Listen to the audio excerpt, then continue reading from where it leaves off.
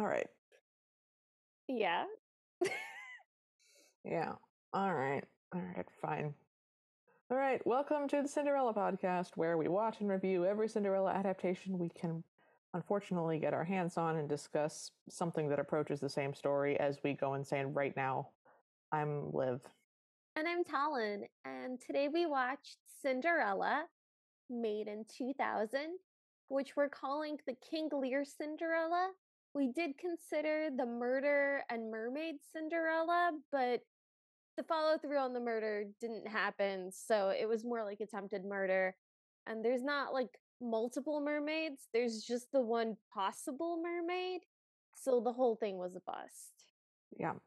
And as you can tell, this was an interesting one. Yep. Okay. Well, that was fun. Let's go. Let's be done. Okay, so we start with a voiceover, which I didn't like. So we start with this weird backdrop of a castle. The sky is unfortunately CGI'd, so it looks like there's northern lights in the sky. At no point is the sky ever just the sky. It's always scintillating and weirdly yellow highlight and just awful. The sky is just an eldritch horror coming to get you.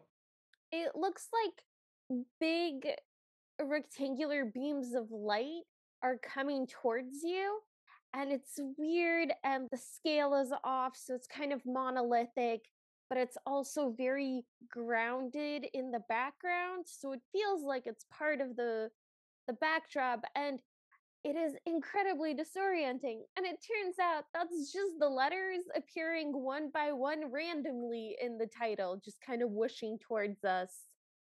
It was very unsettling, and it set the vibe perfectly because this entire movie proceeded to just be weird and off putting, which is not a criticism. Yes, it is. I mean that Yes, it is. with all the love in my heart. I criticize. This was weird and off-putting, meant as a criticism.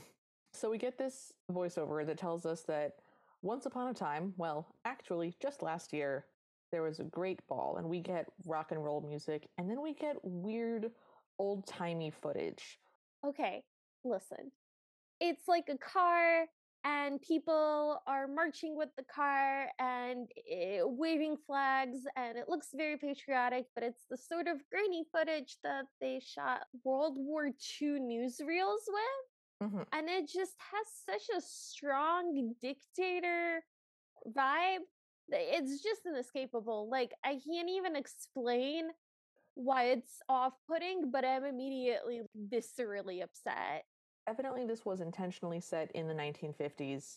The backdrop is the Isle of Man, so it is on an island. But yeah, in this parade thing, there's the children. We're hearing about how Queen Seraphina, who is dressed like Marie Antoinette for some reason, even though this is 1950, has decided that her son, Prince Valiant, must have a wife. He's not into that idea. But we're watching this parade, and there are small, grubby children cheering, but they're like Soviet-era 1970s children.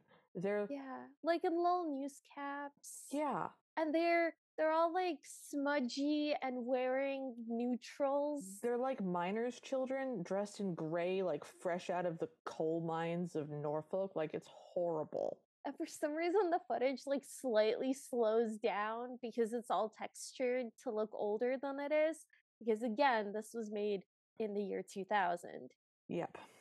So the voiceover says the prince remained unwed, the queen remained determined, and it was a stroke of luck, as it turns out, for one person in particular.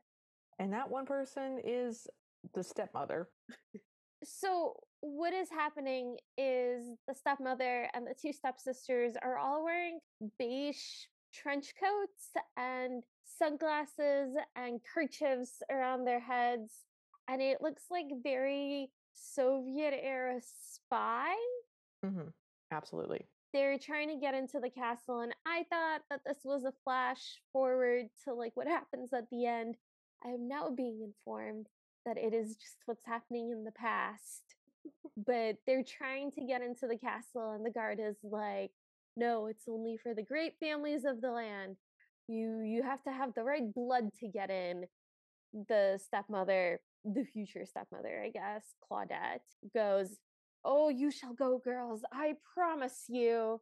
And then we see the castle from a distance, and there's these rolling green hills and a girl dramatically walking in a very romantic, windy, moor cliff environment, and Okay. dark hair billows in the wind. Okay, but this girl is dressed like she's from 1740s Scotland. Yes. She looks like she's straight out of the Outlander. Like, I'm sorry, when I said romantic, I meant the romantic period of art and literature, yes. in that she literally looks like she is from that time. The sky, by the way, is weirdly animated and continues to look like it's drunk. I've never seen a sky look drunk before, and it's truly horrifying. A lot of the movie is filmed in such a way as though it's like filmed through the kind of filter people use to do the effect of someone having had a lot of psychedelic drugs. Mm-hmm. It's very much how you know that a character is having an acid trip. Things are just weirdly limned in yellow light and kind of woo-woo. The background moves faster than the foreground. It's awful. Everything's a little bit too swirly, but like subtly and at the corners, and it kind of fades out and things aren't exactly static. It is. It's a very interesting choice. Artistically, I am intrigued by it. I don't know that it makes sense for Cinderella. It is Lovecraftian. It's spooky. The music in this is spooky. The lighting in this is terrifying. The storyline in this is pretty horrifying as well. This is just a horror movie. I'm pretty convinced. Okay, so you know how it's pretty common to have dark and eerie versions of Alice in Wonderland? Yeah. Where everything's just dark and twisted and eerie. Mm-hmm. So it's like the Cinderella version of that in a very self-consciously goth kind of way. So weird. So this girl is Cinderella, obviously. Her name in this one is actually Zezela, which I like. I like it when Cinderella has a name. Yeah. Everybody else has names that are significant in other ways. We'll get to it. So she is leaving flowers by a tomb, and it's just sort of talking to it like, oh, I didn't see a buzzard today. Just weird. Oh, but the sky is so clear and the lake was the deepest green. She's talking like she's either in an Anne of Green Gables kind of movie, or she's a fan of those movies as a teen. And considering the time period, could be either one. Could be. She is interrupted by some buying of sheep, and there's a flock of very adorable sheep. One of them is named Beatrice, and she greets it. My notes go, sheep. Oh my god, sheepies. If anything happens to this sheep, so help me God, I'm ending the podcast. So here's your warning, everyone. Something bad does happen to the sheep. Yep. Don't get attached to the sheep. Please remember that sheep is a paid actor who's doing a very good job. Yes, the sheep was obviously not harmed in the making of this movie. My heart was harmed in the making of this movie, for although we only saw this sheep for like 10 seconds. So, yeah. Anyways, Cinderella goes inside and she finds her old servant whose name is like Phelim? Okay, I think it's Phelan? It might be Thalen with a TH? It could be that. We could also look this up. I mean, the internet does exist. Unfortunately, when you look up Cinderella 2000, that's not the thing that comes up first. I found it. No, it's not. Phelim. F-E-I-M. What? Phelim. F-E-I-M? F-E-L-I-M. Phelim. Phelim. Okay. Guys, when you're naming stuff, please give your characters names that are not horribly confusing. Okay, so apparently it's an Irish name for men, and it means beauty, ever good, constant. That's very nice. Good for Phelim. Anyways. I feel like I'm saying Salem, but I have a cold. Yeah, right? It's okay. Anyways, so Zezela goes into the castle and she finds Phelim shoveling coal. She's like, Father will be arriving tomorrow with a surprise. He tries to get her to eat something and she's like, oh no, I couldn't eat. I'm too excited to eat. And then she's just sort of sitting weirdly at this table and she goes, oh, Phelim, What shall I do with my life? I want to do something useful. And he goes, better have a piece of cheese then, which was amazing. Also, Balaam is like very, very old. Mhm. And when he shovels coal, it is very difficult for him. And it's very upsetting to watch. Yeah. And it happens a lot. Happens so much. And he's clearly like trying so hard to take care of Zazala, but she's also trying to take care of him. Mhm. So she insists on getting the cheese herself and tries to get him to sit in her spot. And he looks very befuddled by the whole thing.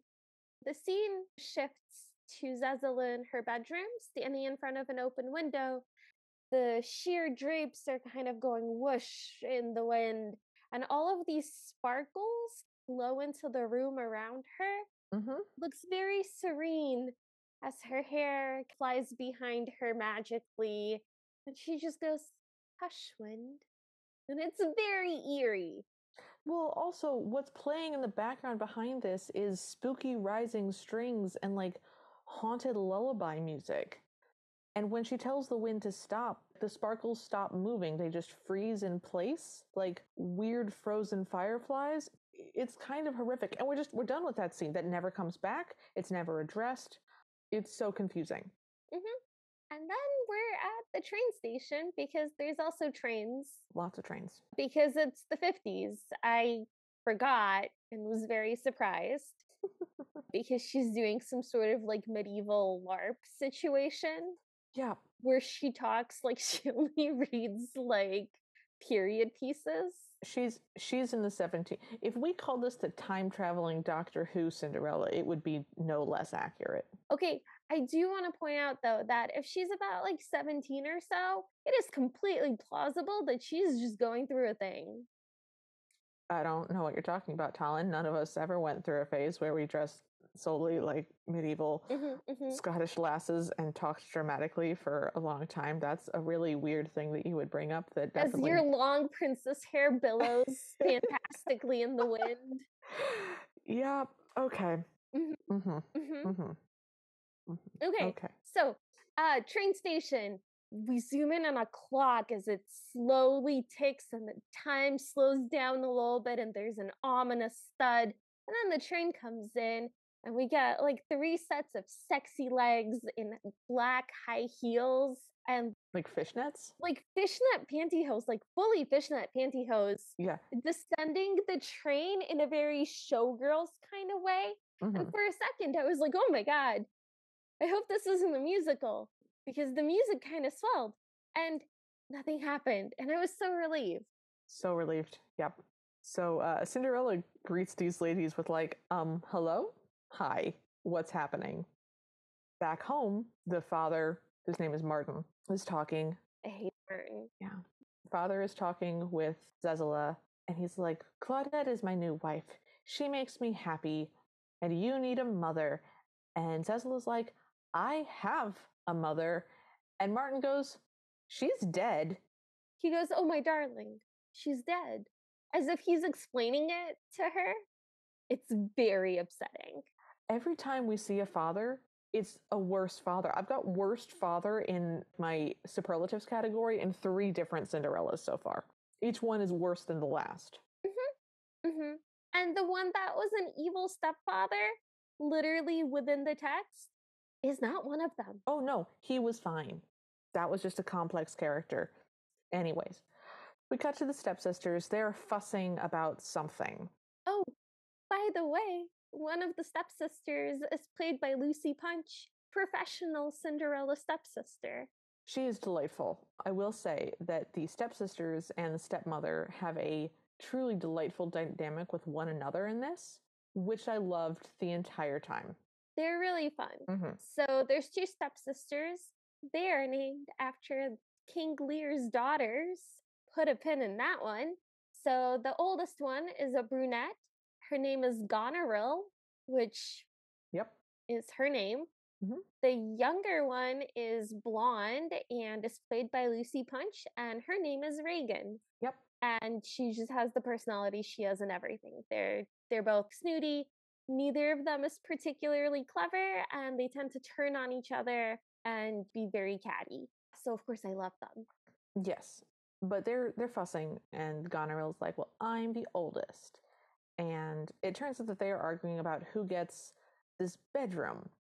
The father comes in with Claudette's stepmother, and Claudette is like, oh, my darling, you must decide who gets this room. You're the king of the castle, whatever. And Zezela walks in, and she's like, hey, but this is my room? Claudette goes, oh, well, Zezela will move out if she wants her sisters to feel at home. And the father's like, yes, yes, I approve. This is a good plan. And the stepmother says, I tore to the attic. It's perfectly acceptable. And the father's like, oh, good girl. It's horrific. It's really gross. Also, Claudette, the stepmother, she's like an evil Stepford wife kind of lady, Mm-hmm. very steely. Everything's perfectly coiffed. Mm-hmm. And she's just like very polite and nice, and also like the meanest person you've ever met. She's played by Kathleen Turner, who does an amazing job. We cut to dinner and we see dinner going weirdly. Like the stepsisters are just weirdly chugging wine. Claudette scolds Zezela for being quiet. Why aren't you talking more? A girl who's quiet can't get a husband. Good conversation is the key to something. I didn't write down these lines because I was already not enjoying this. No, but that's very accurate actually. And Zezela is really confused. She's like, "Why are we having such fancy food? We don't drink wine. Why are we doing this?" And the father's very sketchy about it. Mm-hmm. And he like is being very evasive, where he's like, I don't know what you're talking about. Oh, why can't we have something nice once in a while? We're not poor. Ha ha ha Ha ha ha ha. ha ha ha ha ha. Ah. And she's like, oh, well, have you had good fortune in town? And he goes, yes, indeed. I've met my wife. So that's not sketchy at all. Yeah. And then we get the weirdest scene in the whole movie. I'm just going to go ahead and say it. This was the weirdest scene. Yeah, it's super weird. It's very like sexually charged in a way that doesn't go anywhere. Nope, it doesn't come back. It suddenly turns into like Cruel Intentions Yeah. for like all of 30 seconds, and then it switches back to being Cinderella.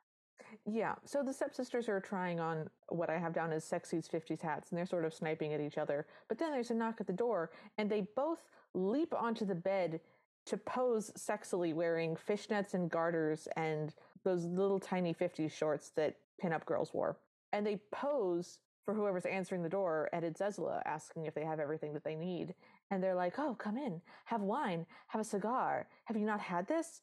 You need to learn a few tricks, otherwise you'll never have a man in your bed. Oh, you're an innocent. We must corrupt you. And they're just aggressively, like, the meme of, like, when the older couple at the bar starts giving you this look, that meme, it's that. It's that for a whole scene, and it's so uncomfortable. At one point, they pull her towards them where they were sitting on the bed, and she ends up sitting on the little bench in front of the bed, looking straight ahead. Mm-hmm. And then they sort of crawl up behind her on either side of her It's and like start whispering at her in her ears.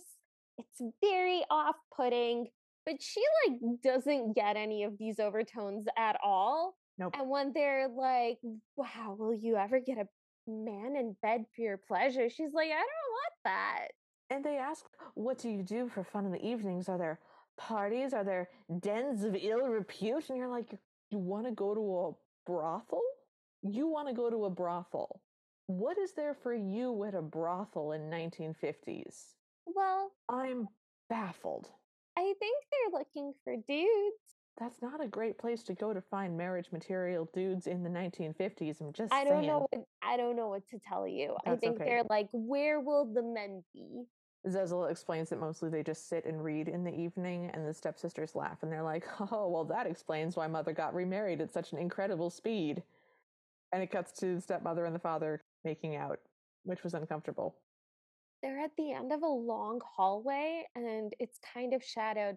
And we get this really long pan up the hallway that's kind of swaying a little bit from the perspective of somebody walking up closer to them. And then it pivots to show Zazalek standing in the shadows with a candle. And she stands there silently and looks at her father and stepmother like fully make out in the hallway in the dark Yeah, for like just watches them several beats. for a while.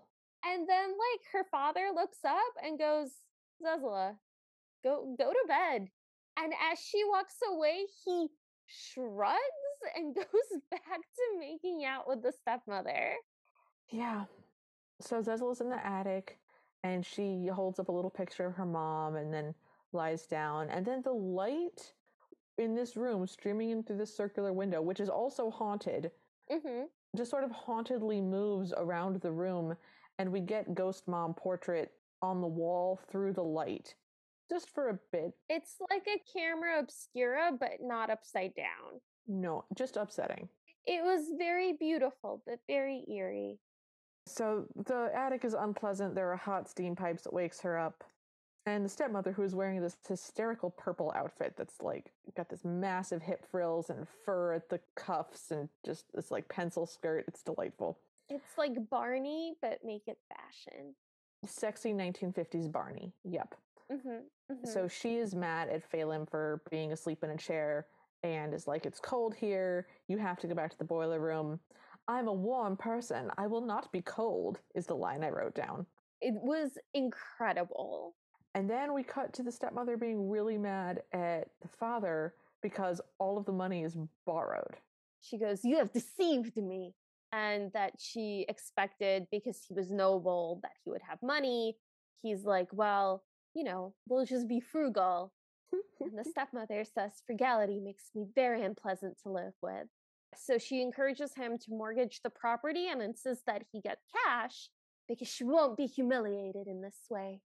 She says something about like, oh, my daughters aren't expected to go without clothes on their back. And he's like, I bought them plenty of clothes in town. And she goes, there are never enough clothes. And this woman is literally having a panic attack about not having enough clothes, which was funny to watch. But we cut from that directly to Zezela in the boiler room, finding Phelim, the very old servant dude, passed out next to a boiling hot boiler on a giant pile of coal. Yeah, she helps him up, and the next scene is him laying in bed. And he's all cleaned up, but he's clearly not doing well. Zazzle is mopping his forehead with like a cold compress, and he's shivering. This is very strange conflict to set up. It's just kind of absurd. The problem is that the evil stepmother wants her house to be so hot that she makes the elderly servant shovel coal into the boiler and it makes them sick. Like, that's such a strange way to go about showing that she's mean to the servant. Yeah, the best version of stepmother mean to the servants is, again, Angelica Houston, well, I'm selling you to America. Yep. That's how you do that. You get rid of the servants so that you don't have to pay them, and then you make Cinderella do all the work. You don't work them to illness and then make Cinderella do the work. Like, that's weird. It felt like those high school dare videos where they're like, and this is what it's gonna look like when people try to give you drugs. And then they show a Did look situation like that would that, just yeah. never happen. Never happened. And it's like, okay, I mean, like, yes, I believe that she's abusing the servants, obviously. But like, come This is on, what you came up with?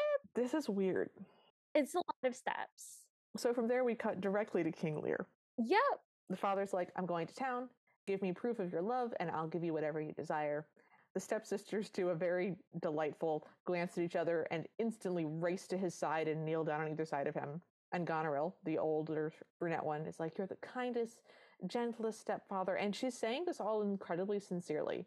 They're not doing the stepsister thing of too stupid to pretend nicely or too mean to be able to pretend for any length of time. She's genuinely being very sincere in this moment. I mean, it's not subtle, No, but she's not. but it's plausible. It's plausible. If you wanted to believe that, you could believe that. So she's like, you're the kindest, gentlest stepfather. I would like a diamond necklace. And he's like, that was great. And then Reagan, the blonde one, praises his like simple country wisdom and like, we were in danger of being spoiled, but you with your good-hearted, simple nuggets of wisdom have saved Your us. folksy sayings. Yeah. And he's like, that's wonderful. And she's like, I would like a pure gold ring with an emerald. And he's like, absolutely. And then Zezela walks in, and her father greets her with the line, it's about time you condescended to make an appearance. Yeah. Yep. So she's covered in soot because she was trying to help Balaam and clean them up. And they start mocking her for it, and they call her Cinder Girl, and then they decide to call her Cinderella. And she goes very stoically, "My name is Zezala." And the stepmother goes, "Not anymore." And then the father goes, haha, Cinderella, I like that. And then he follows that up with, "Well, how much do you love me?" And in a remarkable show of restraint, Zezala says, "I don't love you any more or any less than an honest daughter should." Which is just how King Lear goes. Yeah. Like, that's just... Which, like, if those events had played out with me, I would be like, "I don't love you at all right now." At all? Right now? None. Like, zero amount, "You suck, actually." Yeah. Or like, "I love you, but like you're making it very hard. So whatever the smallest amount of I love you that exists, that's the amount I feel for you." And Yeah. like, you're on a thin line, dude. So he's furious about this. He says, "Then you shall have no present." Because he's a petty, petty man. Yes. But the next scene is Ezra racing to the train to see him off. And she hauls herself up to this train window and goes, "Mother used to tell me how you met by a rose bush at the palace. Please bring me a rose to plant by her grave." And the dad goes, "Be respectful to my wife while I'm away and I'll consider it." This is the worst father. He sucks. He's terrible. He sucks. Like, the Aschenputtel father, didn't like him. Father from Cindy, he was also really bad. This guy is way worse. Oh yeah, no. Like, new worst father. He is completely awful. Mm-hmm. So the train drives away and it's very dramatic. And then we get this really, really long shot of Zezala standing almost silhouetted by the train tracks as the train gets further and further away from her. It's very cinematic, but a very strange choice. Yeah. So we're back in the castle. The stepmother has removed the painting of Zezala's mother, which was in like place of pride in the main hall, and has replaced it with a mirror. And Zezala is very mad about this. And she goes, "You are coarse and greedy, and you can never be as beautiful as her." And gets, slapped the way that happens when you say things like that to an evil stepmother.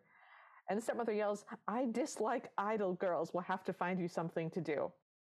Then we cut to a work montage. Yep. So Cinderella is now at the boiler, shoveling coal. She's scrubbing the toilet in the world's gaudiest, shiniest bathroom as the stepmother is taking a bath and like singing off key. And in the background of all the chores she's doing, there's constant like construction and remodeling noises. But also, like, the weird laughter of sisters, just like weird cackling. The laughter that plays when you're in the first part of a haunted movie. Yeah. And there's like ethereal laughter that maybe that's someone in the next room, but it's probably the ghost of all the murdered children. It's that. So she goes back out into the moor to her mother's grave. At this point, I realized that it was her mother's grave, and I had a lot of questions. Why is there a single grave so far away from everything? It's not in a churchyard. It's not in a graveyard. There's no church in sight. You only bury people outside of... I mean, I have a theory, and I can't tell it to you yet. Okay, we'll talk about this later. I also have theories about Okay, why this grave is so far away. We'll have to talk about this in the after party. Okay, so an eagle lands on top of this grave, and there's really, really weird light. Is it an eagle? It is an eagle, yeah. It's just like a brown eagle. Oh, okay. Or like maybe a hawk or something. I don't know. I'm not into it. It's some sort of bird that is scary looking. I think it's an eagle. It might be a hawk. I don't know. I thought it was like a falcon, maybe. Or a falcon. It's it's a bird with a big beak and sharp. It's a bird. We can call him Mr. Bird. Great. Mr. Bird shows up. The sky goes all weird. There's some weird light streaks, and we see a person in water, like, just, this is a fairy, but a really weird sort of dark fairy. I don't like it. And then the weird streak lights go away, and we're just back in the moor. And the stepsisters are out dressed like 1880s dandies with the white breeches and the dark overcoats, and they've got sawed-off shotguns, and they're just like, what's the word? You gotta give me something to go on.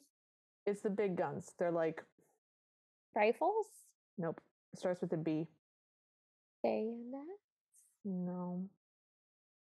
big rifles. No, it doesn't matter. Live from the future here. The word is blunderbuss. I said it didn't matter, but it was killing me. It's this massive, like, short shotgun. And Cinderella is furious with them. She's like, you've killed something, because they shot like a bird. And she's super mad about it. And she goes, you took a life for fun. One, she lives in a farm. Maybe she's a vegetarian? Maybe she's a vegetarian. Or maybe, like, the sheep are primarily for the wool. Well, normally sheep would be primarily for the wool. But then so like a bird has fallen from the sky because these girls managed to shoot a bird.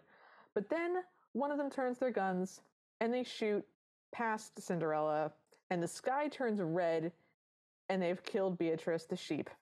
And this mostly happens off screen, but like Zazala's very upset. And we do see a lying down sheep with red paint on it.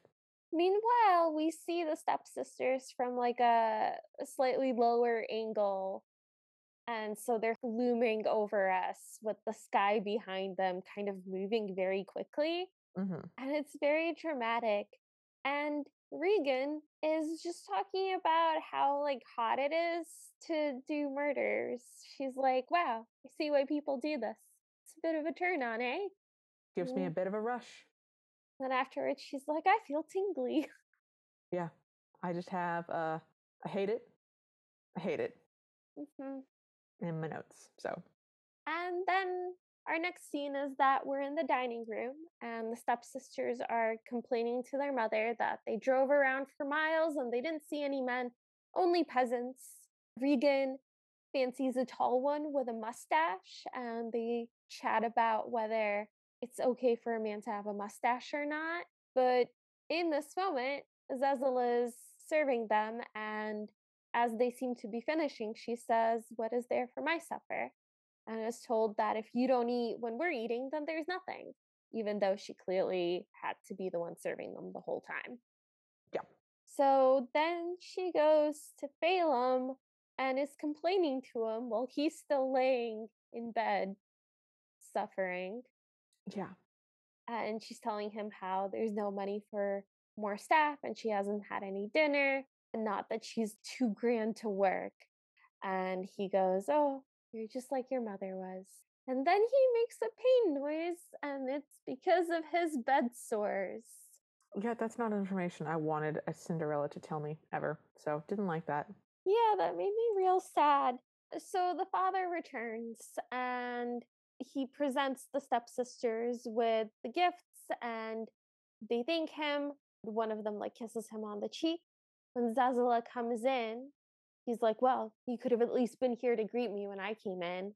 And she very frostily goes, I was working. Yep. And the stepmother explains that it's good for her character, and the father agrees. Mm-hmm. Yep. But he did at least bring her a rose, and she is planting it by the grave, which is what happens next. We see Mr. Bird again, and this weird superimposed lady in water.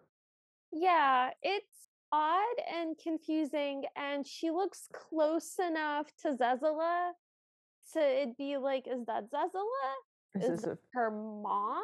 We have no idea. Is that her mom? No idea. Is it somebody else? So confusing. And then we're in a funhouse room. Yeah, it's very black and white. It's got narrow black and white stripes that are horizontal on most of the surfaces, but vertical on some of them. It's a Beetlejuice room. It's a Beetlejuice room, including like inside the fireplace. This is a room inside their, 15th century Scottish castle. So just but it is the 50s, so it does check out. I really hated that it was in this old castle. Like, if you want to have her be in this weird, opulent 1950s house, let them live in town. No, I loved it. It was great. It was like that German Cinderella we saw. I did love the German Cinderella. Even more so. Just just banana set design. It was bananas. So she is announcing that since the father has not returned with cash because he bought presents for the girls that they asked for because he didn't want to disappoint them, she will now be withholding physical comfort from him, and he has to go sleep in a separate room. But then he pulls out the ticket to the Royal Gala, And she throws herself at him and is like, "Oh, I'm very into you now." And he's like, "Well, I don't really want to go to this, but I would love it if you and the girls went." So she gets the ticket, and then we hear him go, "Can I sleep with you still? Can I still sleep in my room?" But no, he cannot. He gets kicked out of his room in the middle of the night as Cinderella is on the floor kneeling, scrubbing something. And she calls to him, and he's just like in his pajamas holding a pillow, looks at her, and then just kind of rolls his eyes and walks away. It had the strong energy of a man's personal sexual dynamic being exposed to his like adult child. Yeah. Because his wife is like, you know the rules. So, like, this is clearly a thing Like, that is already happening.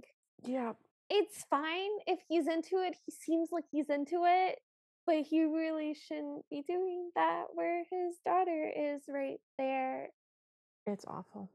So we're back at the grave now. The eagle comes again. The rose bush is much bigger.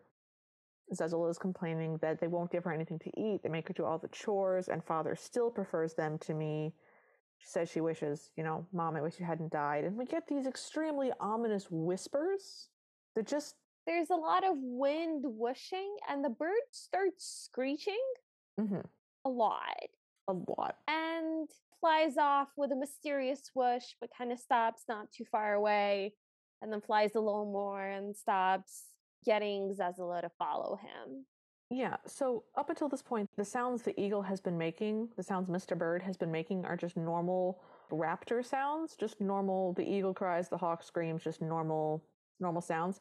They start to mess with the sound in some way, starting right about now. So it sounds like a dragon now, and it's awful. It's making these fiery, screaming dragon sounds. It's truly terrifying. Yep.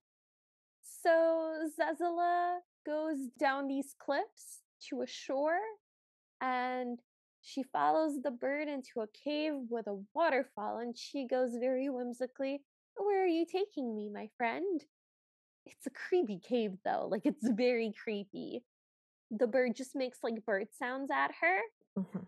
Zezula touches this waterfall that's falling into the center of the cave into like a small well or spring. And when she touches it, it's like a force field almost. And the bird flies into it and disappears. So Zezula steps through the waterfall and there's this whoosh.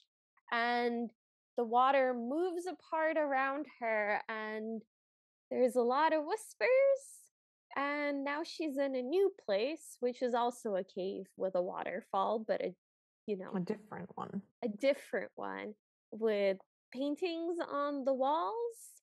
Like old cave drawings. Yeah. And then a lady peels herself away from the stone wall. Yeah. And here's the thing, all of my notes in this are like, this is the Isle of Man. This water would be freezing. The way that these caves are made is that there are like deep channels that go through them. This is a great way to die. This is a great way to go into what is supposed to be a wading pool, but it's actually super deep and sucks you into like a tunnel under the land and you drown. Also, these caves fill up really fast when the tide comes in. Like, this is, I just spent the whole time being like, this is not a good cave to be in. Please leave this cave. Please But leave it's this cave. obviously magic. In general, yes, absolutely, you are right. Yeah, But it's magic. She teleported to a different cave. That cave is like not cold. I guess. And we meet this nymph who's Queen Mab. She's just Queen Mab. You know, some people have a fairy godmother, and then some people's fairy godmother is like the fairy who's the godmother figure of all fairies. Yeah, so we took fairy godmother a little bit too literally in this one. So Mab says she likes to be close to her lake. Zezula asks, "Are you a witch?"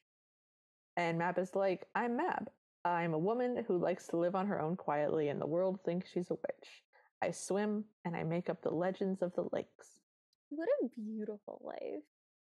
I do love Mab's vibe the whole time because Mab is just very surreal and inhuman in just a like, not a alien. Mab is alien, where she's like, I'm trying with the people sounds. Hmm? She fundamentally doesn't get Zazula and her motivations, like, at all. None. There is zero comprehension. It's like explaining feelings to a robot. It's just like, I get that you like it. I don't know what to tell you. Yay. Yay. And the other part of it is that she has such a strong, like, feral ant energy. Feral, yeah. Like, it's 3 p.m., she just woke up, she's having whiskey for breakfast, and she rides a motorcycle, and your dad is like, "Don't do any of the things that my sister does." Yeah, no, that's Mab energy.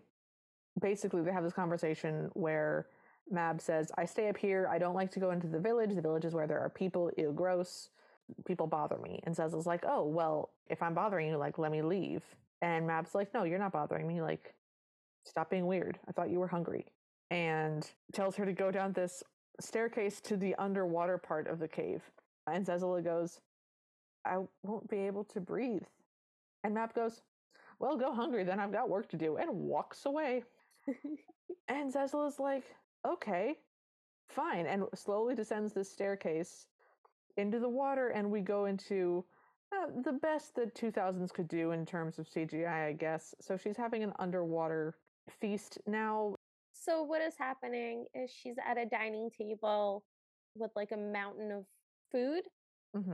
but she is doing this inside just a really terrible aquarium screensaver.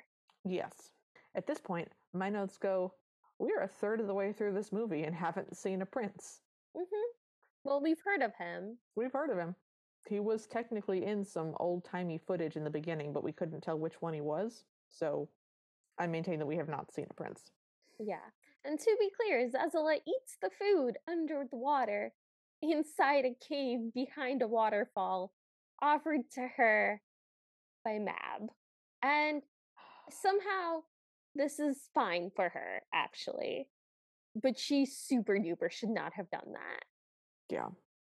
We cut back to the house. The stepsisters are arguing about whether it's better to love a man who is attractive or a man who has money. And this inevitably brings them to the topic of the prince, who has both. And we now have these sort of getting ready for the ball scene, which doesn't involve them getting ready so much as it does them discussing their literal battle plan for this ball. In a pop quiz fashion. Yep. The stepmother says, balls are a battlefield. If you hope to triumph, you must plan your campaign. And she's like, what are the 5 things I've told you? And one of them is like, shoes for a huntress? Mm-hmm. Well, dress and makeup to kill, and the most important is the shoes. Yes, and the harder they are to walk in, the more effective. Mm-hmm.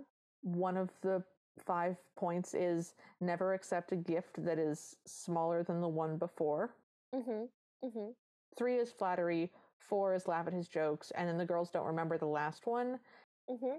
The stepmother's very disappointed in them because the final point is be late for everything. What is the point of catching a man if you are unable thereafter to control him?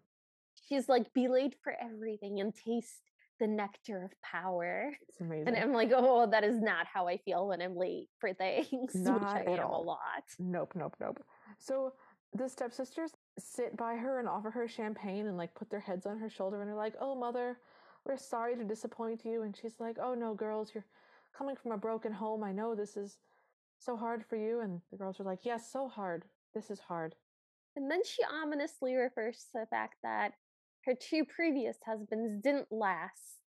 And then she confesses that the current husband also sucks. And she didn't know he was a fraud. And she just assumed he had something in the bank. And then she dramatically drinks her drink in one gulp. Which leads us to Goneril bringing a drink over to the father, saying, Mother sent it for your nerves. Yeah. And she's wearing all black, and she walks out, and he drinks it. Low strings play ominously. And we cut to the stepmother smoking evilly in the dark, looking out of a window evilly, with a very terrifying, creepy white doll in like a dress just in the background for no reason. It was horrifying. Zezala comes into the room and they have this weird back and forth of, where have you been? Nowhere. Don't lie to me. And Zezala goes, okay, I've been to the bottom of a lake, which is where I wish you were. And the stepmother grabs her by the hair and just like hauls her away. And then we just leave that scene. And now Zezala is sitting with Phelim, this old servant. And he goes, oh, you've seen Mab. We go back a long ways. How is the old mermaid? And Cecil's like, oh, is she a mermaid? And Phelim's like, oh, I don't know, is she? Cecil's like, no, I thought you said, what? And he's like, what? It's so weird. The vibe is definitely that the servant and Mab have definitely been together intimately. Like, they're definitely, like, involved. Oh, 100%. He kind of laughs and says she has a heart of gold and tells Zazala that if she's ever in trouble to go to her and just tell her, like, what your problem is and she'll help you. Mm-hmm. And Zazala's, like, skeptical, but he's like, no, just go to her. So Zezala is scrubbing the floor, and the stepsisters walk by loudly talking about who husband number 4 is going to be. Mm-hmm. And how they hope it's a duke. And it's not clear if Zezala has actually heard them. They walk right by her, so it seems like she would have been able to like intuit that there is a murder in the process of happening. It's the 50s. Maybe they're getting a divorce. Maybe it's... She doesn't respond as though she's heard them, but it was weird to have this happening in the same room as her. Mm-hmm. It was a little confusing. Yeah. So the blonde stepsister Reagan gives the father some more tonic, and he's in this weird sort of side bedroom, small attic hallway place. Not looking great. Okay, so this tonic, BT dubs, is being given in this ornate glass chalice that's like halfway between a candlestick and a martini glass. Mm-hmm. And the tonic starts out being just clear, but just every time gets a little bit more green. Yep, the color of evil. Yes, obviously.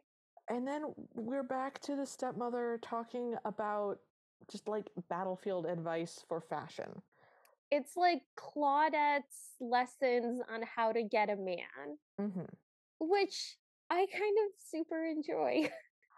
See, here's the thing. If this was a movie about an absolute fashion icon who was like functionally Tyra Banks trying to train her daughters to successfully model, and they're not great at it, but they are trying, that would be really fun to watch. That's not what we saw, but we got glimpses that there was potentially another movie happening in the background, which I really would have preferred to watch. Oh, definitely. But she says, earrings should demand a man come closer, close enough to smell your perfume and to see the hairs on the back of your neck. At which point Reagan is like, what if he doesn't like them? And the stepmother goes, ha ha ha ha, he'll love them. She goes, that's absurd. He'll adore them. Which, like, wow, that's like, okay. That's great. That's Positive? very supportive. I guess. And the stepsister starts sniping. I'm the prettiest, I'm the eldest, I have the best legs, blah, blah, blah, blah, blah.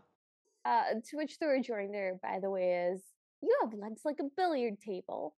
That's just baffling. And the mother says that she'll settle for a duke, and they giggle. Which they say while Cinderella is in the room with them. So, yes, Cinderella's in the room with them, like basically serving them, and they make this fuss about how delicious everything was. And they're like, oh, what are you having, Cinderella? And she goes, nothing. And they're like, well, aren't you hungry? And she very happily goes, no, not at all. Then we get like cool, dramatic music as she runs outside in the dark. And through the window of the manor, we see the stepmother and the two stepsisters watching her with intense suspicion. And the stepdaughters are told to follow her, which they do, down the cliffside with lanterns. In fancy dresses and heels, having a real hard time. And this was funny. Yeah, This was funny. They really try, though. They go all the way down. They get into the cave and they see her go through the waterfall and they're like, welp, mother said, so I guess we try. And the magic of the waterfall does not work for them. Well, I'm not sure that they like actively attempt to go through the waterfall. They do fall into like the basin, though. and are completely covered in water, and maybe you have to just walk through it, and they didn't? Well, the waterfall also doesn't part for them, which, like, the waterfall parted for the bird. That's true. Anyways, it doesn't matter. The point is the waterfall falls on their head. They're covered in water. They flail and scream. It was pretty funny. It was good. We finished that scene, and we don't really Revisit that at all. Like, revisit that. we don't get a scene of them squelching their way back up to the manor house, which is a real shame because that would have been really funny. But that must have happened because now the stepsisters are dressed in their party outfits. Well, hang on. We get this Well, weird no. scene. Okay, so the stepmother. Yeah. So the stepmother comes to say goodbye to the father, and the father is out of bed and has just decided suddenly that he must go to the ball with them. He's like, I want to go with you and dance with you, and is just trying to eat her hands. Like, he's trying to kiss her hands, but he's doing it for so long that it transforms into, like, you're trying to eat this sandwich badly. And she's like, huh, you are devoted to me, aren't you? Huh. And then Cinderella's like, Father, you should be in bed. And he just shoves her aside to, like, continue to wobble his way down the staircase. Yeah, he does have to be there. Like, it's his duty. But he also makes a big deal about how he wants to, like, be there for her. Mm-hmm. So he kind of stumbles down the stairs into the main hall. Yeah. Where the stepsisters are in their ball gowns ish. Mm-hmm. And the stepmother is there, and the stepsisters are sneezing and wearing matching blunt bang cut straight wigs. Mm-hmm. Goneril's wearing one that's just like completely black. Regan's wearing one that's completely white. And Liv, would you like to describe their outfits? Sure. We had to pause the movie. I made a lot of sounds. So, well, we'll go most to least sensible. Claudette's stepmother is wearing a tight blood red 1950s, very pretty boat neck gown. It's a little bit more sedate and conservative. It has a lot of fancy pleating around the waist. Okay, sorry. Just close your eyes for a moment, dear listeners, and picture the fairy godmother from Shrek 2, Yes. and you'll be pretty close. It doesn't sparkle, but yes, it's that. Regan the blonde is wearing a sleeveless hot pink gown with sort of a sweetheart neckline and a multi-layered high in front, flowier in the back, layered, very, very, very pink thing with full gloves. Mm-hmm. Goneril is wearing a flesh-colored dress that is also sleeveless, but the bodice is separated around the bosom, and there is a heart-shaped cutout from right underneath the boobs to below the belly button. So she's basically got a bra that doesn't close in the front, that's flesh-colored, that is attached down the sides of her body to a weird skirt that's also slit all the way up the front. But don't worry, in case you were concerned about the flesh-coloredness over the booby parts, she's got little bits of decoration on the boob part of this dress that just look like stick-on mustaches right over where the nipples would be. And she's wearing full-length black gloves, like opera-length black gloves. Yeah. It was nightmarish. It was the most horrifying dress I've ever seen. It was very lurid. For being flesh-colored, yeah. Yeah. That was weird. They're also sneezing because they have colds because they fell in the water, which... That's not how colds work, but I like it. I hope it's fairy dust. Me too. I hope they're allergic to algae. So the father stumbles into the room and just kind of goes, well, we're all set. And the stepmother gives him another glass and is like, here, drink this. It will give you extra reserves of stamina, which you will need tonight, as it will be a night to remember. And so he drinks it and immediately passes out and like falls to the side. With Cinderella literally right next to him, like she's 2 steps behind him. And the stepmother just turns around and smiles and goes, never dance with a man who can't hold his drink. And then they just drive off in a red convertible with a chauffeur. Yep. And now we're in the kitchen. Mm-hmm. where Zazala's holding up the glass, and I guess there's a cook now Yep. who goes, "What the heck is that?" We've never seen this woman before. We never see her. We just hear her voice. We never see her again. And Zazala goes, "I don't know," and pours the clear liquid from this tiny little glass, fancy cut glass thing onto something. Like a plate of maybe food, maybe fries for some I've reason.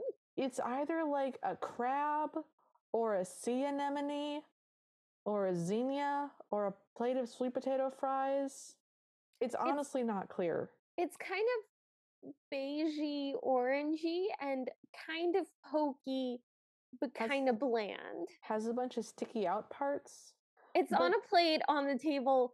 I'm so sorry. I know that none of you care, but we like went back and we still can't figure it out. And it's very important to us. So please listen closely. It is on a plate. The plate is on a table.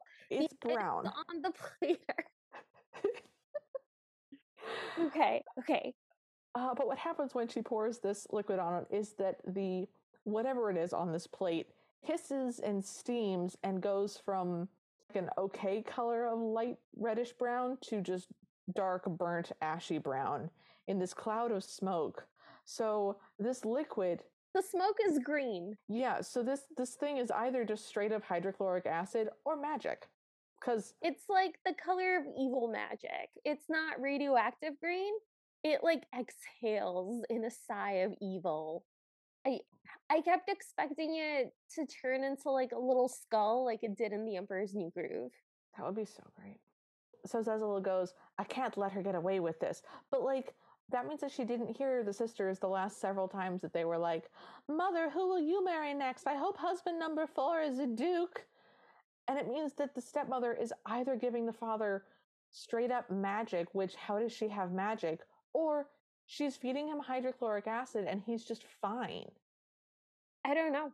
Like, I think she's just mixing like household bathroom chemicals and it's the 50s, so they'll just put anything in there.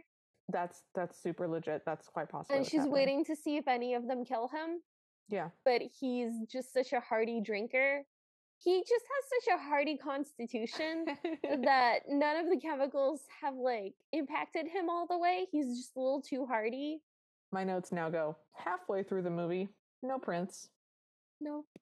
Zazala runs into the cave, goes into the waterfall, and asks Mab for a ball gown. And Mab is confused as to why she's making this request to her specifically, which is like a fair point. Yeah. Zazala just is like, well, Phelim said to ask you if I needed help, and I need help. So I'm asking. Basically, Mab is like, well, do I even look like I would possess such an item? But then she does have one, and she says she never wears it because it makes her look fat, which I didn't enjoy. That No, wasn't. that was a weird line. I can't believe that that's like a thing that Mab would think about ever. It should have just been red, and she could have just been like, "Oh, it's not my color. It makes my skin dry out. Like, it makes my skin feel dry." Or like, well, I'd wear that, but it's a little too modest. Something. It's not flattering would have been okay, but like, it makes me look fat. That was a weird 2000s moment. Yeah. Anyways, she has a really great line that doesn't really get addressed where she's like, I don't do magic. Everything we want already exists. Yep. Which is like a type of philosophy that is like an actual thing, which is interesting. So she's literally like manifesting this. Okay, but like, she is doing magic. So, like, that's a cool line, but it's a weird line to do while literally doing magic. hmm hmm But then she does the best line. So Zazala's like, wow, that's beautiful. What about shoes? And Mab goes, shoes are for people who hate their feet. I don't do shoes. Shoes, I do not do. And just straight up refuses to do shoes. It's amazing. Which I love. I just am delighted by the fact that Mab is like, okay, you want to go to a party? Fine. Fine. You want a ball gown? Okay. Fine. I don't get it, but if it'll make you happy. But I draw the line Hey, at you shoot. having to wear shoes, young lady. That's absurd. So we're cutting between this and the actual gala, the ball. And we're on the red carpet now, and the stepmother and stepsisters are doing red carpetry shenanigans with like posing and duck face and whatever. There's paparazzi for some Mm-hmm. reason, or Yep. hired photographers, I don't know, to make people feel special. And the stepsisters in particular are showing off the gifts that they got from the father. Like emphasizing the ring, the one that got a necklace is like sticking out her chest to emphasize the necklace. Yeah, but they're also like pretending to flash the paparazzi. Yes. Okay, fine, whatever. We're also focused on their shoes as they go in. Like, Yes. we focus very specifically on their shoes. Like the camera is at shoe level, and the stepmother and stepsisters are all wearing like very dainty, sparkly, and practical shoes. Mm-hmm. So we're back in the cave now. Zezel is wearing a very pretty blue dress. It's dark blue. It has sort of a ruffly bodice. It's got a fuller skirt, but it's also sort of all handkerchief cut. So it looks very distinctive. It looks very separate from all the very extreme, weird, pointy, hard lines that the 1950s did. So it's definitely a piece of its own. There's something almost iridescent about Yeah. the shade of blue. It looks almost like the Morpho butterfly. Yeah. Yeah, so there's something hypnotic about it, and she genuinely stands out in a way that doesn't feel like artificial. Mm-hmm. And it is like a beautiful dress, and she looks very pretty in it. It's And one of my favorite Cinderella dresses that we've seen. absolutely. And her hair is in this, it's sort of up and pulled away from her face, and it's all sort of curled, but in a very messy bun kind of way, like messy pretty. And then Mab just kind of runs her hand through her hair, leaving like just little sparkly diamonds in random places. And Mm-hmm. I was like, oh my God, I want my hair done by a fairy. That looks like romantic and magical. Wow. Yep. And so Mab is continuing to be like, why do you want to go to the ball? There are people there, which, Ew. ew. Uh, two introverts agree. No, thank you. I pass. But as Ezela says, I have to stop my stepmother. She's trying to poison my father, which begs the question, why doesn't she go to Mab and be like, hey, you know what I need? I need a cure for this poison that my stepmother's been giving my father. Right? It's very like, I don't. Like her They've problem connected solving, to things that like do not make any her sense. problem Like solving there's skills, none, mm-mm. non-existent. So Mab's like, great, cool. Here's the necklace. Everything's ready. Go jump off the stairs. Trust me. And Zezel is like, sure, whatever. So she braces herself and jumps off the top of this staircase into like a pool of water. And as she's falling, Mab goes, and don't forget to come back before. And Zezel hits the water, and Mab goes, midnight, which was delightful. And we get a really cool moment here. We get a picture of a horse and carriage on the lit ripple reflections of this pool. It looks almost like an icon. Mm-hmm. Like they've selected an icon for the transportation device. Yes. It was very bizarre because the next bit is Azula like floating in a tunnel of like shimmering space and time, presumably. This is a Doctor Who water space tunnel. Yeah. Yeah. And that's okay. Yeah, it was cool. So we're back at the palace. We're now finally meeting our royals. We are with Queen Seraphina, who is again dressed like Marie Antoinette, and she is very vexed with her son. And she's saying, there are some very pretty girls here. They're here for you. Please dance. And Prince Valiant is just moping on a sofa with a guitar. And he's just like, Mama, I don't dance. This boy is like 2000s pretty. So he's got dark hair and eyes and semi-delicate features, but he's just so mopey. Yeah. And like stupid. He's like an emo boy. Yes. In the worst way. I could not stand him. He was the worst. But Zezel has gotten to the party now. She has appeared in a fountain. It's very cute. The fountain is right by the entrance to the castle, where there happens to be a rose bush. I think this is the rose bush where her parents met. Presumably, yes. Yeah. And my confusion now is I'm like, cool, great. I get that she went through this magic water tunnel and that she's here and dry, but she's in a real fountain now with real water. Why isn't she getting wet? Well, she probably is, but the dress doesn't get wet. All right, whatever.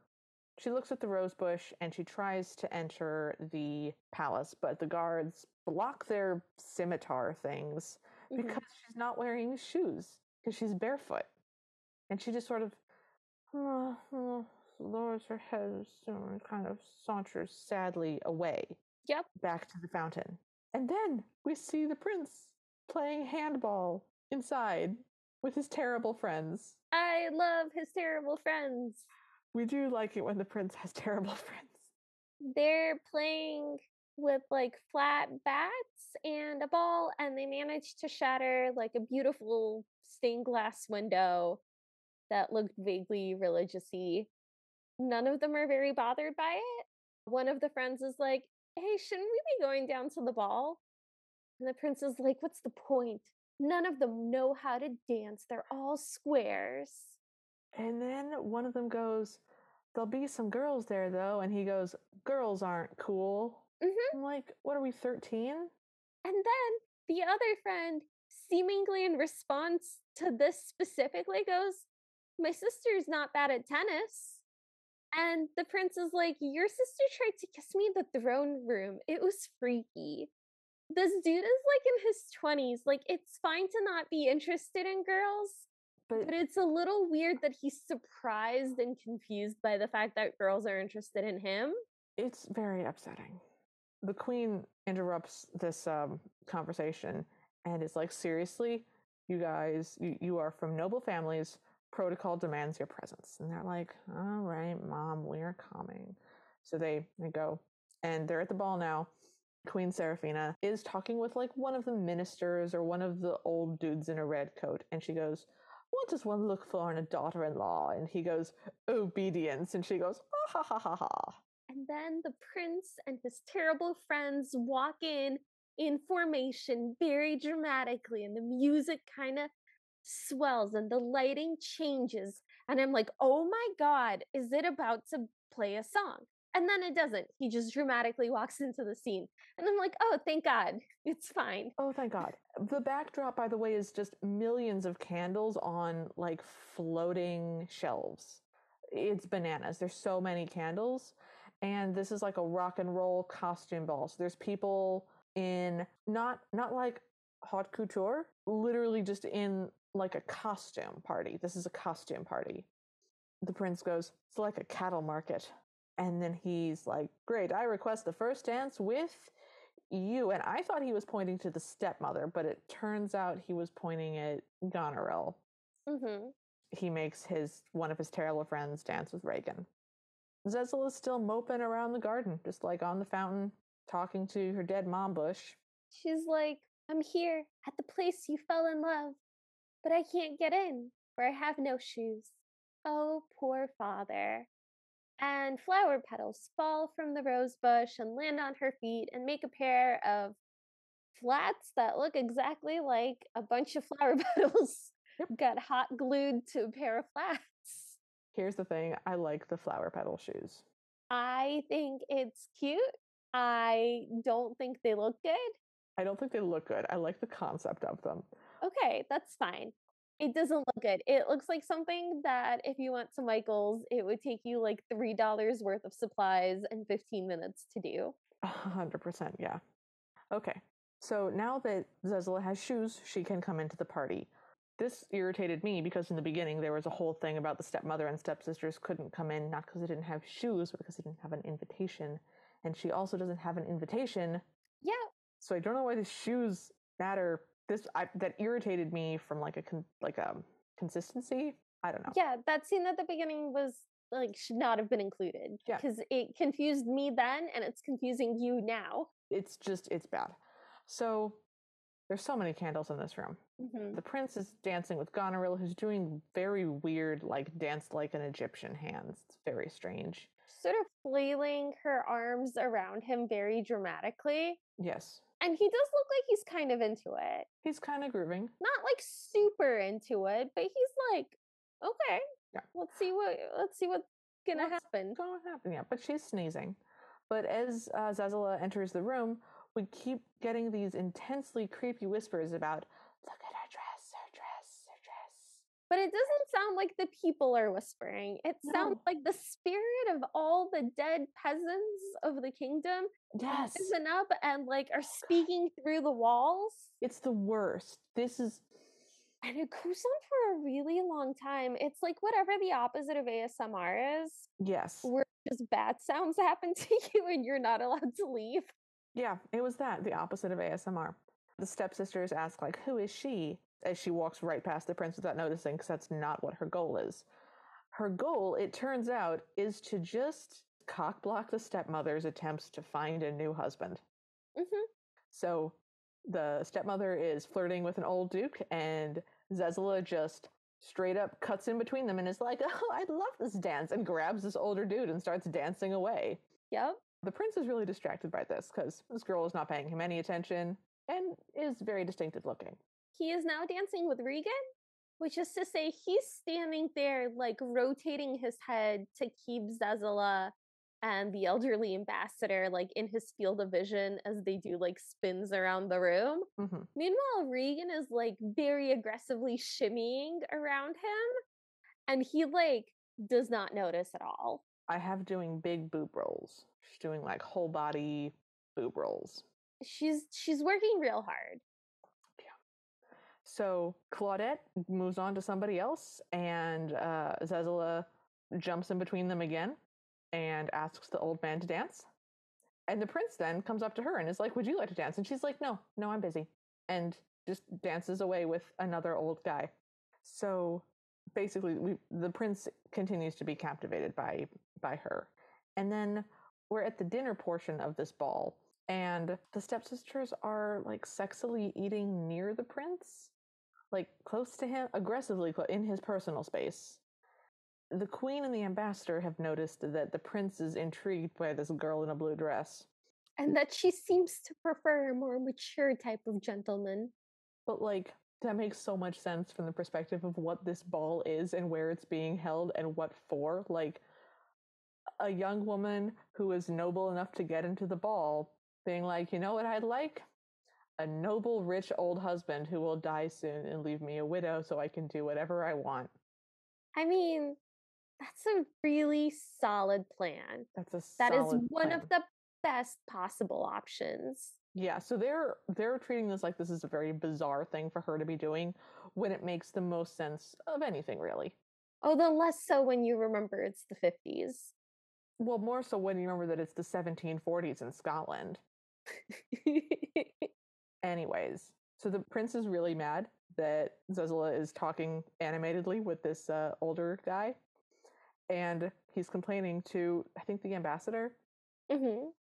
and it's like, what could she be interested in that I am not doing, or something? And the ambassador goes, well, what are you good at?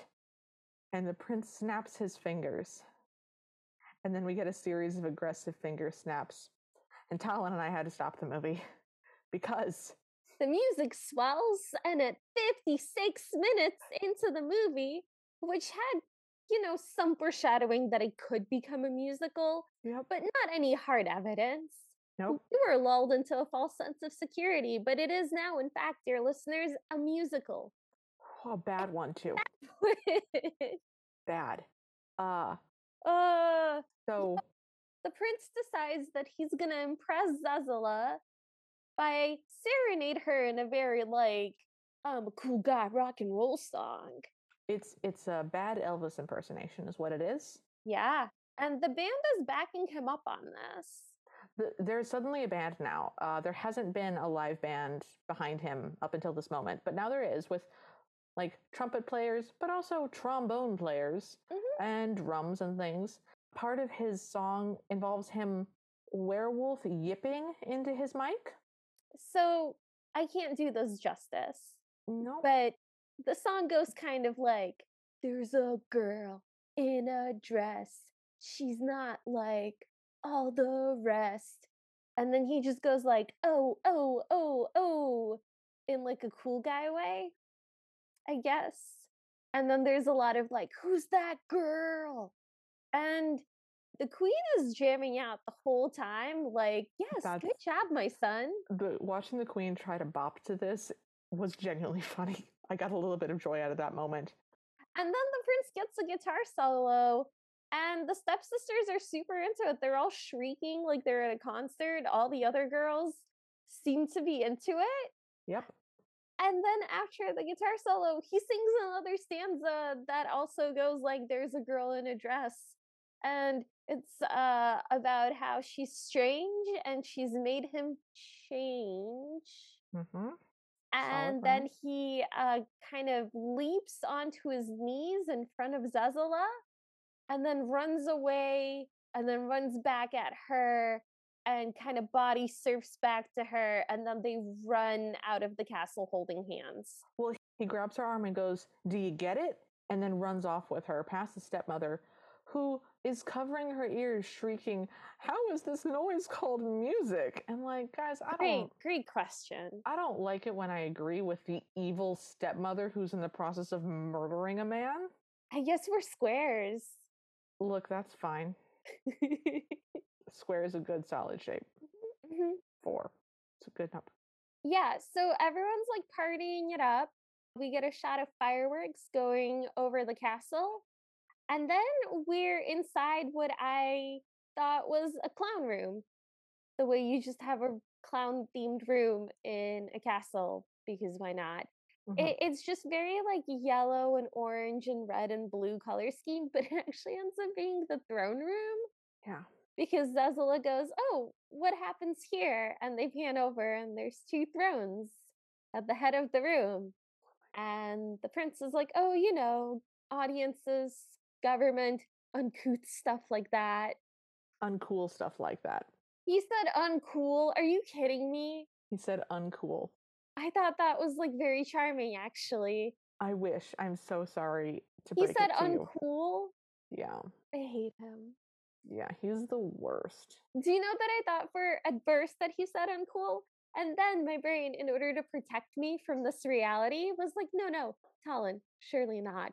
You must have misheard. It must have been uncouth. Oh, yes, of course. That makes so much sense. Thank God. What a silly mistake that would have been. Surely no one would have written that line.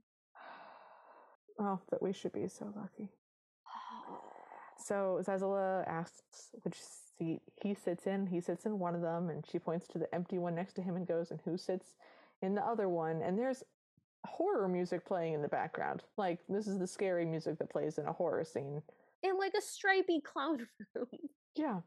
And he's like, "Well, my mama sits there at present, but..." And she's sort of just spinning awkwardly and weirdly swaying. And they have the weirdest exchange where during this entire time, she'll be swaying back and forth like she's being hypnotized by Ka from the Jungle Book. And he'll just be swaying about 12 inches behind her, not touching her, just weirdly mimicking her. So I think what's happening is that the prince is very high and her dress is the shiniest dress in the room. Because he goes, "You blew my mind in that dress. It's deeply cool. Where did you get it?" And she goes, "Oh, up in the mountains, there's a lake. It's my favorite place." And he's like, "Oh, and like you can buy it there?" And she's like, The line is, "And there one can buy these clothes?" Like, dude, pick a timeline. yeah, And oh my god, it's so dumb. go ahead. So dumb. So he's like, "Oh, I've never been to the mountains. Never been, but it's your kingdom." "Yes, but I stay here." "Doing what?" "Nothing." "Don't you have any goals in life? Apart from being king?" "No. But now I want to make you my wife. I don't know if I love you." "Maybe you do and you just don't know it." No, he said, "Perhaps you do, just a little bit." "Oh, sure." Because that's repeated back to him later. That does happen later. I was blacking in and out through this part. It was just so painful. So she sits on the throne and he's like, "Will you kiss me?" She goes, "I've never been kissed." And he goes, "Me neither." And I'm like, "What?" Well, he does think that girls aren't cool, and he did kind of go, "Ew, girls." I guess.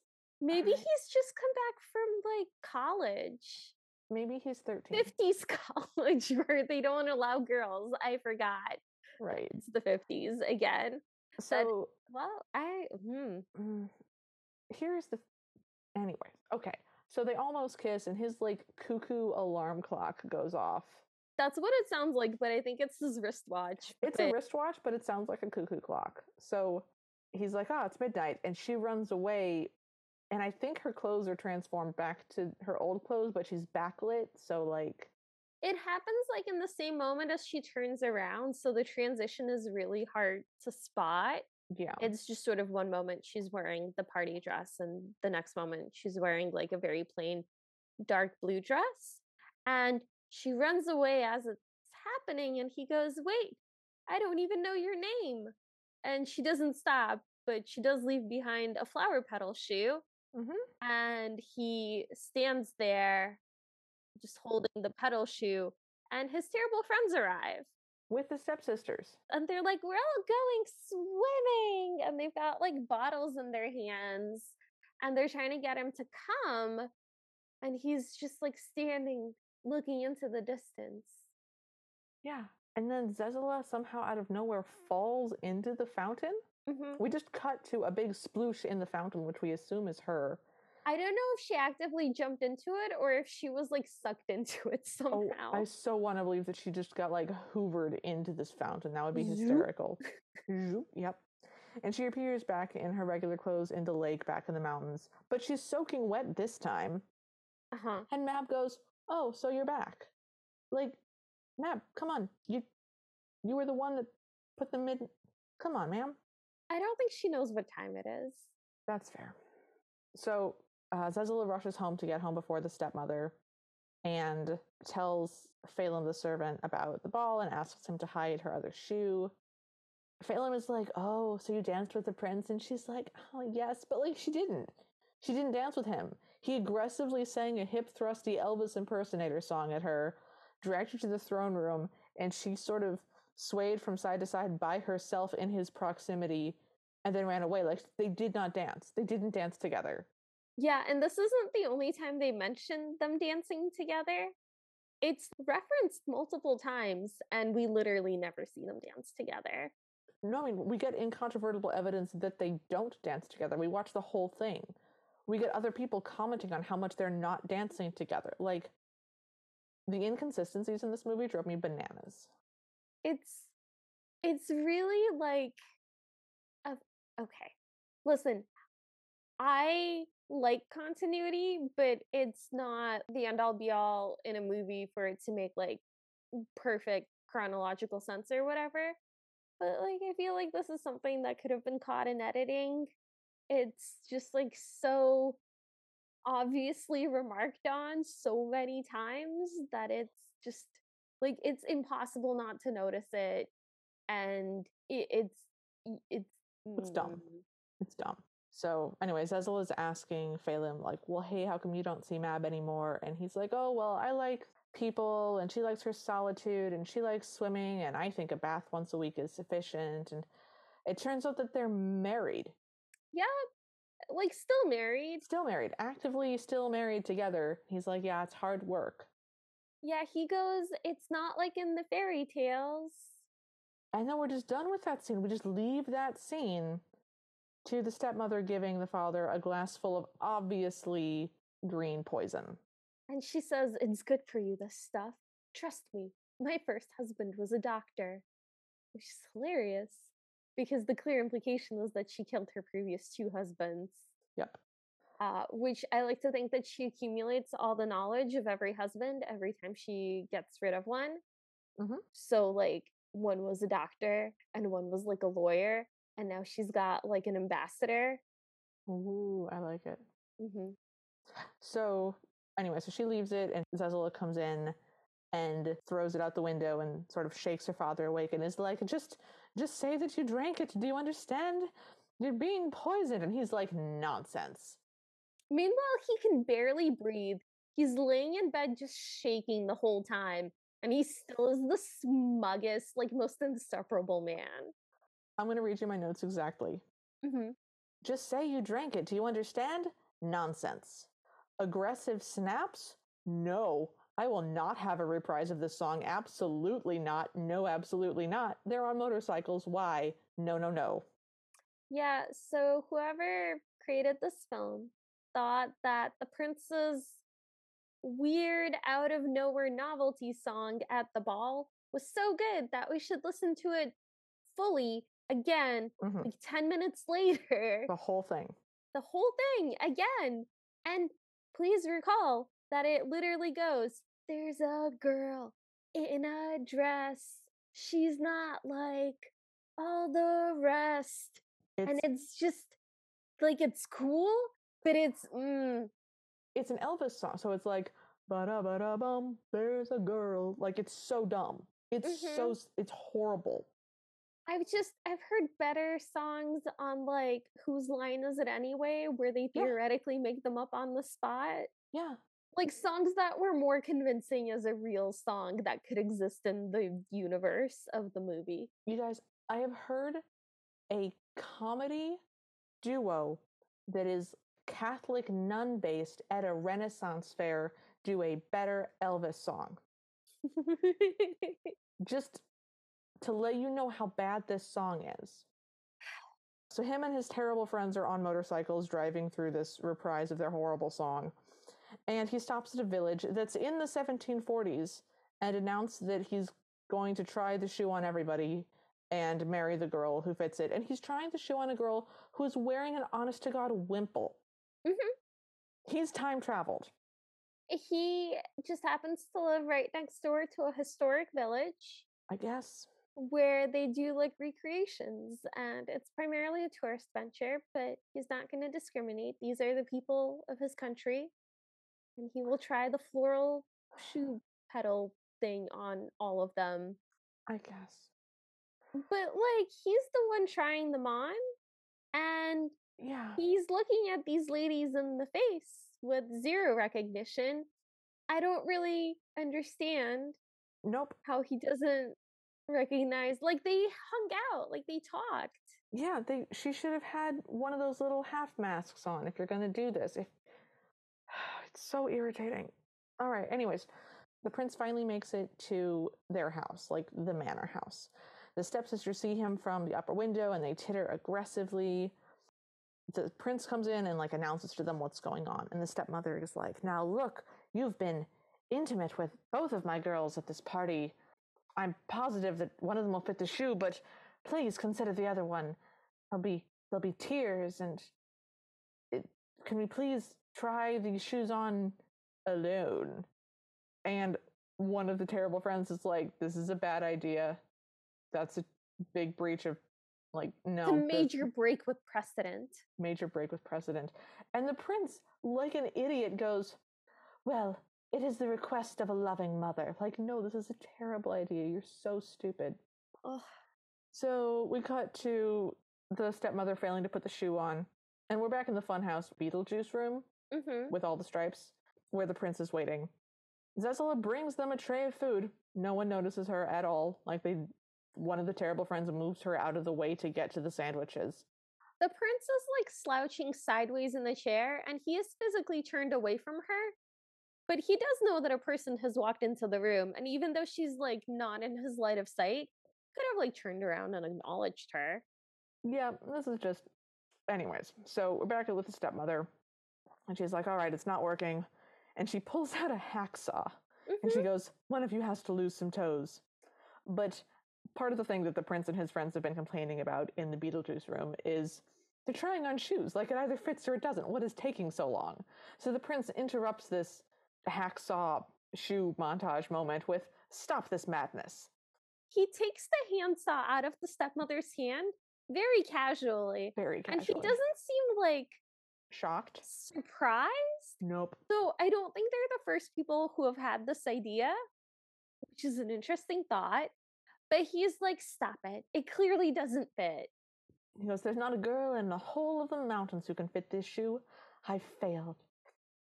And he tells his friends to go on without him on this motorcycle. He says, "Go on ahead, guys. I need a bit of time." And then he sits there on his motorcycle by the wall, just sadly looking out Yep. at And the then we get flames.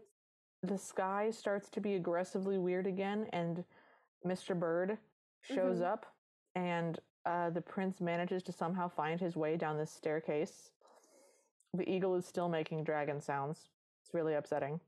And then we pivot to like Mob inside of her portion of the cave, and she appears to just be taking a bath. Like, I don't know what she's doing, but she's in a basin of water, and we only see her from like her chin up, and we keep getting shots of her kind of moving around in the water. Sort of weird and sensual. It's uncomfortable to watch.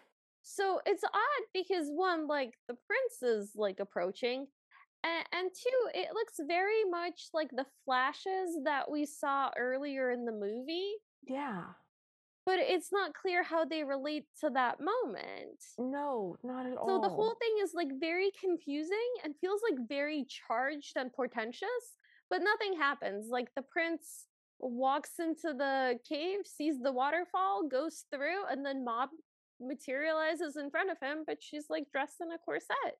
Yeah, she's wearing the dress that she's been wearing, which is just sort of green and sleeveless. And she goes, "You're not going to put that litter in my lake, are you?" She's talking about the like red silk handkerchief that the shoe is wrapped up in. Mm-hmm. And he goes, "I was looking for a shop or a boutique or something." That sells far out dresses. And Mab, bless her heart, I love her so much, goes, "Well, I think you took a wrong turn about 100 miles ago," and walks away. But that he follows her into the cave like further, and the next shot shows that they're sitting at a table and they're like fully into a conversation. They're having a picnic. They're having like a Yeah. romantic picnic inside a magical cave. And he's telling her about his girl problems, which like I think that is the one way you can get Mab on your side without like offending her if Is- you're a guy, is to be like, Mab, I am so in love with this girl.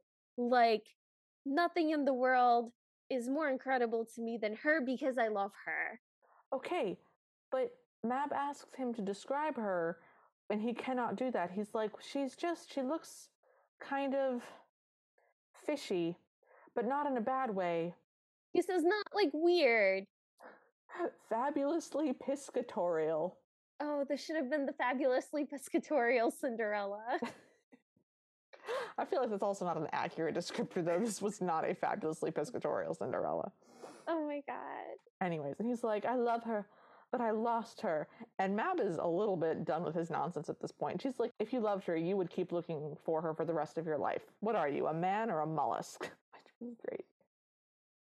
And he goes, "I'm a prince." And she goes, "Well, we all have our misfortunes." But Mab is like, "Well, you danced with her, la la la la la." And Prince Valiant goes like, "Oh, I never said I danced with her. You know who she is. Tell me who she is. Like, I order you to tell me." And Mab laughs at him. And he's like, "I mean, please, pretty please, like, please. I thought I was cool about girls and love and stuff." Mhm. Like, no, bro.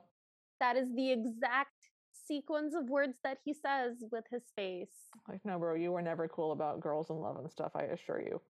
And Mab is like, are you sure this is what you want? And he's like, 100%.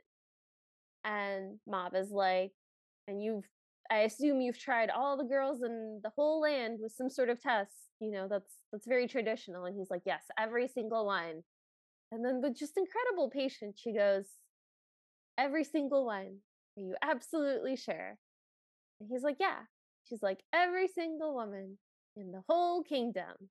You are absolutely, completely sure. You haven't missed any one woman in your kingdom. And he kind of thinks about it. For a And he long, comes up and leaves. for a long time. So we cut to him throwing the doors open and slamming back into the manor house, insisting that no, there was a girl, she served us sandwiches. And they go to the boiler room, and there's Zezela, and he goes, "If this fits you, you'll become my bride." And the stepmother rushes over to Zezela and puts her arm around her and is like, "This is a very portentous moment. Are you sure you wouldn't like her to be clean?" Which is an interesting thing because if I was Cinderella, I would like 15 minutes to wash my face. Yeah, because she's in a coal room covered in coal. Yeah. You know, true love and all that. But Yeah. I'd like to look like, if not my best, then at I'd like least to have like a clean face. normal, Clean face and regular. hands. Yeah. Yeah. So, I want to put on some deodorant. yeah. So we Just cut real to quick. Phelim from the upper window, and he's looking out the window, sort of sneakily, and the stepsisters are marching off to war with like guns and axes against a blood red sky, going, "We're going to chop off our feet and heads." They're gonna go chop the rose bush, Yeah, but they sing like a sing-songy rhyme back and forth about chopping body parts. it's horrific. And then we cut to this weird scene where the stepmother is aggressively corseting Cinderella, who, by the way, is a very, very thin person, into this weird black swan type dress. But the dress winds up being red, but the corset is black. It was weird.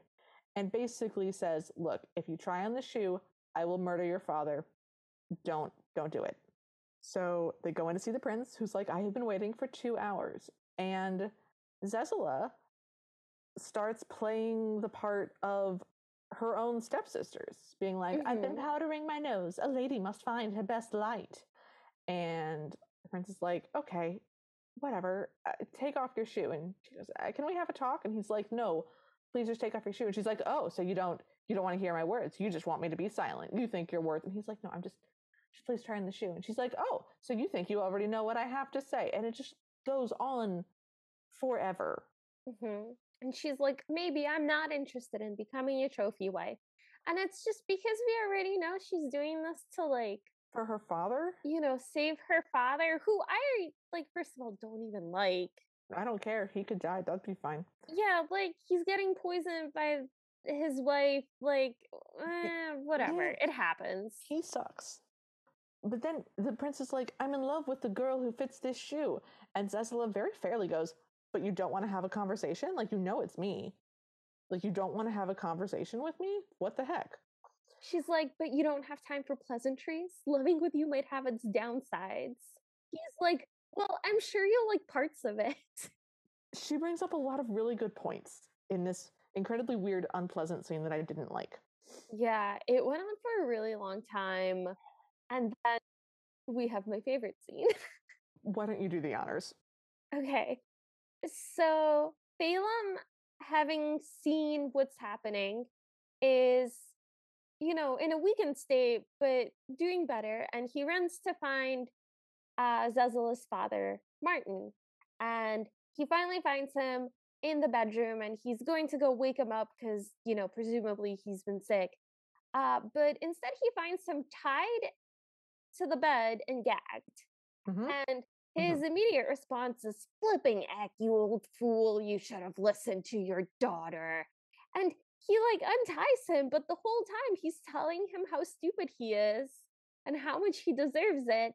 And the first thing that Martin says after he's been like ungagged is, "Oh, I've behaved like a monster. What's gotten into me?" And Balaam goes, "Oh, I can guess." We are going to have some things to talk about in the after party, you guys. Mhm. It's going to be uncomfortable. Brace for it. Yep. So we cut back to Zazala, and she asked the prince if he's brought her a present. And he's like, "No, but you'll have All the lots of presents. presents later." There's a quick cutscene where the stepsisters are cutting down the rose bush, which I'm sad about, but also doesn't mean anything. So it's this weird nothing scene. Yeah. And he begs her to try on the slipper, and she goes, "Well, are you engaged in any great works?" He's like, no, but I will be. I promise. I'm going to try to understand my people and serve them well." And he starts talking about how he was so inspired by her to like do something meaningful, and that that the girl from the party Mm-hmm. made him want to dance, which again, they did not do. But also, the whole thing was that he didn't want to dance. But then, when he didn't want to go to the party, he goes, "None of these squares can even dance." Like it seems like he wants to. It's just, This movie is so confused. I wish they It's would stop telling me things about dancing because they didn't have to say any of this, and it's nope. very distracting. And so the prince goes, "This love trip weirder than I expected. Is it always like this?" And Claudette goes, "No, it gets dull fast." And the prince says, "Oh, well, I would be dull with her for days." And Zazula is very stone faced and says, it isn't me. And he asks her to try on the slipper so they'll know for sure. And he's like, "I never thought I'd say I love you to anyone, but if you put, like, if the slipper fits, I'll say it to you." So Zazula just shreds the slipper in her hands and starts crying. And the prince is like, what is it with women? I don't understand. And Claudette goes, yes, we're one of the great unsolved mysteries, aren't we? Which was amazing. Again, weird to be siding with Claudette over the prince. A lot. But now the father and Phelim the servant have come down the stairs, but the stepsisters are also coming back in holding axes, having just chopped this rose bush down, and they start chasing the father and Phelim with pickaxes in the air. And they all wind up in the same room together, and the prince is like, stop it immediately, what's going on? And then the father goes, why is Prince Valiant here? And Zazula goes, because I think I'm in love with him a little bit. And the prince is like, oh no, but you've destroyed the slipper. And Phelim goes, a slipper? I've got a slipper? And pulls out the other slipper and hands it to her. And she puts it on, and puts it on her, I think. And Claudette goes, No, the prince puts it on her.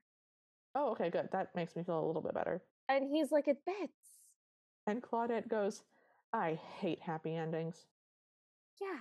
And then we get another scene, and Phelim shows up in Mab's cave with a bouquet. Mm-hmm. And she's like, what is it? And he tells her that he's getting soft in his old age, and he's lonely. And there's a big wedding up at the castle, and he's finding himself thinking of her. And she tells him that she often thinks of him. And they decide that they're going to try again because 2 bats a week won't kill him. And then they start making out a lot. Which is weird because Phelim is quite an elderly gentleman, as we've said, and Mab is like an ageless bog witch. So, well, presumably she doesn't care. I mean, yeah, it's fine. It's just it was a little weird from an audience standpoint because either she's thousands of years older than him, or like really young. I mean, it was just weird. I think it balances out. Okay, sure, whatever. So we cut to the castle, and the queen is scolding the father because he didn't come to the ball. And like, that was your responsibility. And he's like, I mean, I also married a murderer. And she's like, whatever. He apologizes to the queen. He's like, I'm sorry, I didn't do my duty. And the queen goes, well, I think the person you need to apologize to is down there, pointing to his daughter. And he goes, you're right. And then doesn't apologize. Mm-hmm. Mm-hmm. The queen and the father walk up to the prince and Zazula, and the queen is like, the motorcade is ready. And Zazula's like, that's so expensive, we'll walk. And the father is just in between them, framed in the background, and just sort of smiles and nods and walks away without apologizing for all of the horrible, horrible things that he has said and done. Yeah. Or thanking her for like the fact that he's not dead. And then we see the stepmother and stepsisters being escorted into Soviet Russia at gunpoint. Yeah. No, that's exactly what's happening. So they're in their coats, they've got their hair wrapped up in a headscarf, and there's uniformed men with guns pointed at them, forcing them to march through an empty winter street. But we were just in the garden a second ago. And we're done now. Like, that's the last scene of the movie. Like, we're finished now? Yep. And then we get like very dramatic music, but it's the credits, and we're blessedly finished with this movie. This was the longest 90-minute movie I've ever seen in my life. Yeah. Mm-hmm. And we're finished. We're done with this movie forever now. So, highs and lows. Okay. So, it's a challenge. Okay. So my high is definitely when Phelim is there to, well, he ends up rescuing the father, but he scolds him the entire time. And I just love that the father is like tied up and gagged and having a bad time and is being scolded for being stupid. And there's nothing he can say because demonstrably, like, she was right and he was wrong. And it's such a like punch to his ego. It just makes me so happy. So it's my high. Mm-hmm. My low is every time they showed us Balaam just like putting coal in the boiler, it made me really upset because it was so visceral and they kept like lingering on the shots Mm-hmm. of this man who's just having a hard time breathing and is swaying and is like clearly straining and in pain. I didn't like it. It made me really upset. Yeah. How about you? What are your highs and lows? I think my high was the moment that Queen Seraphine in her like Marie Antoinette getup is trying to bop to a terrible Elvis rock and roll song for like 1 second. It was absolutely hysterical. Amazing. My low is 100% the part where they killed the sheep. Oh yeah, no, that was really bad. That was really bad. And it happened for no reason. Like, we got several things established for the stepsisters being evil. They did not need to kill the sheep. Yeah, I'm just choosing to completely not engage with that, and the movie made it really easy for me to not engage with it Okay, well, by like showing it happen off screen and very quickly moving to a different shot that's like very dramatic and colorful. And so I just get to be like, la la la la la, Beatrice is fine. all right. So, what would you change about this movie? Beatrice shouldn't die, obviously. Talon, I swear to God, you have to stop doing that. I'm sorry, like that didn't need to happen. And I don't, it makes me sad. And Okay, I'm already most of the way to living in a world where that didn't happen. okay. I okay, the other change that I would make is it should not be a musical. The prince should not sing. Oh, yeah, that would have made this movie a lot better. Like, if that musical number hadn't happened, mm, Yeah. okay, you got to ask me what I would change. I'm so sorry. I was still picturing a version of this movie in which that didn't happen and what the prince would have done instead to get her attention. Oh my God. What what change would you make? So when Zezala goes to the underwater CGI aquarium backdrop and eats the food that Mab has offered her, Hmm. we should change stories dramatically, and this turns into a Hades Persephone love story Ooh, between Mab and Zezala. incredible. That's a big change, but I think it's for the better. I really didn't like this movie. I feel like that would have improved it, if only because it then wouldn't have been a Cinderella and it wouldn't have shown up on this podcast.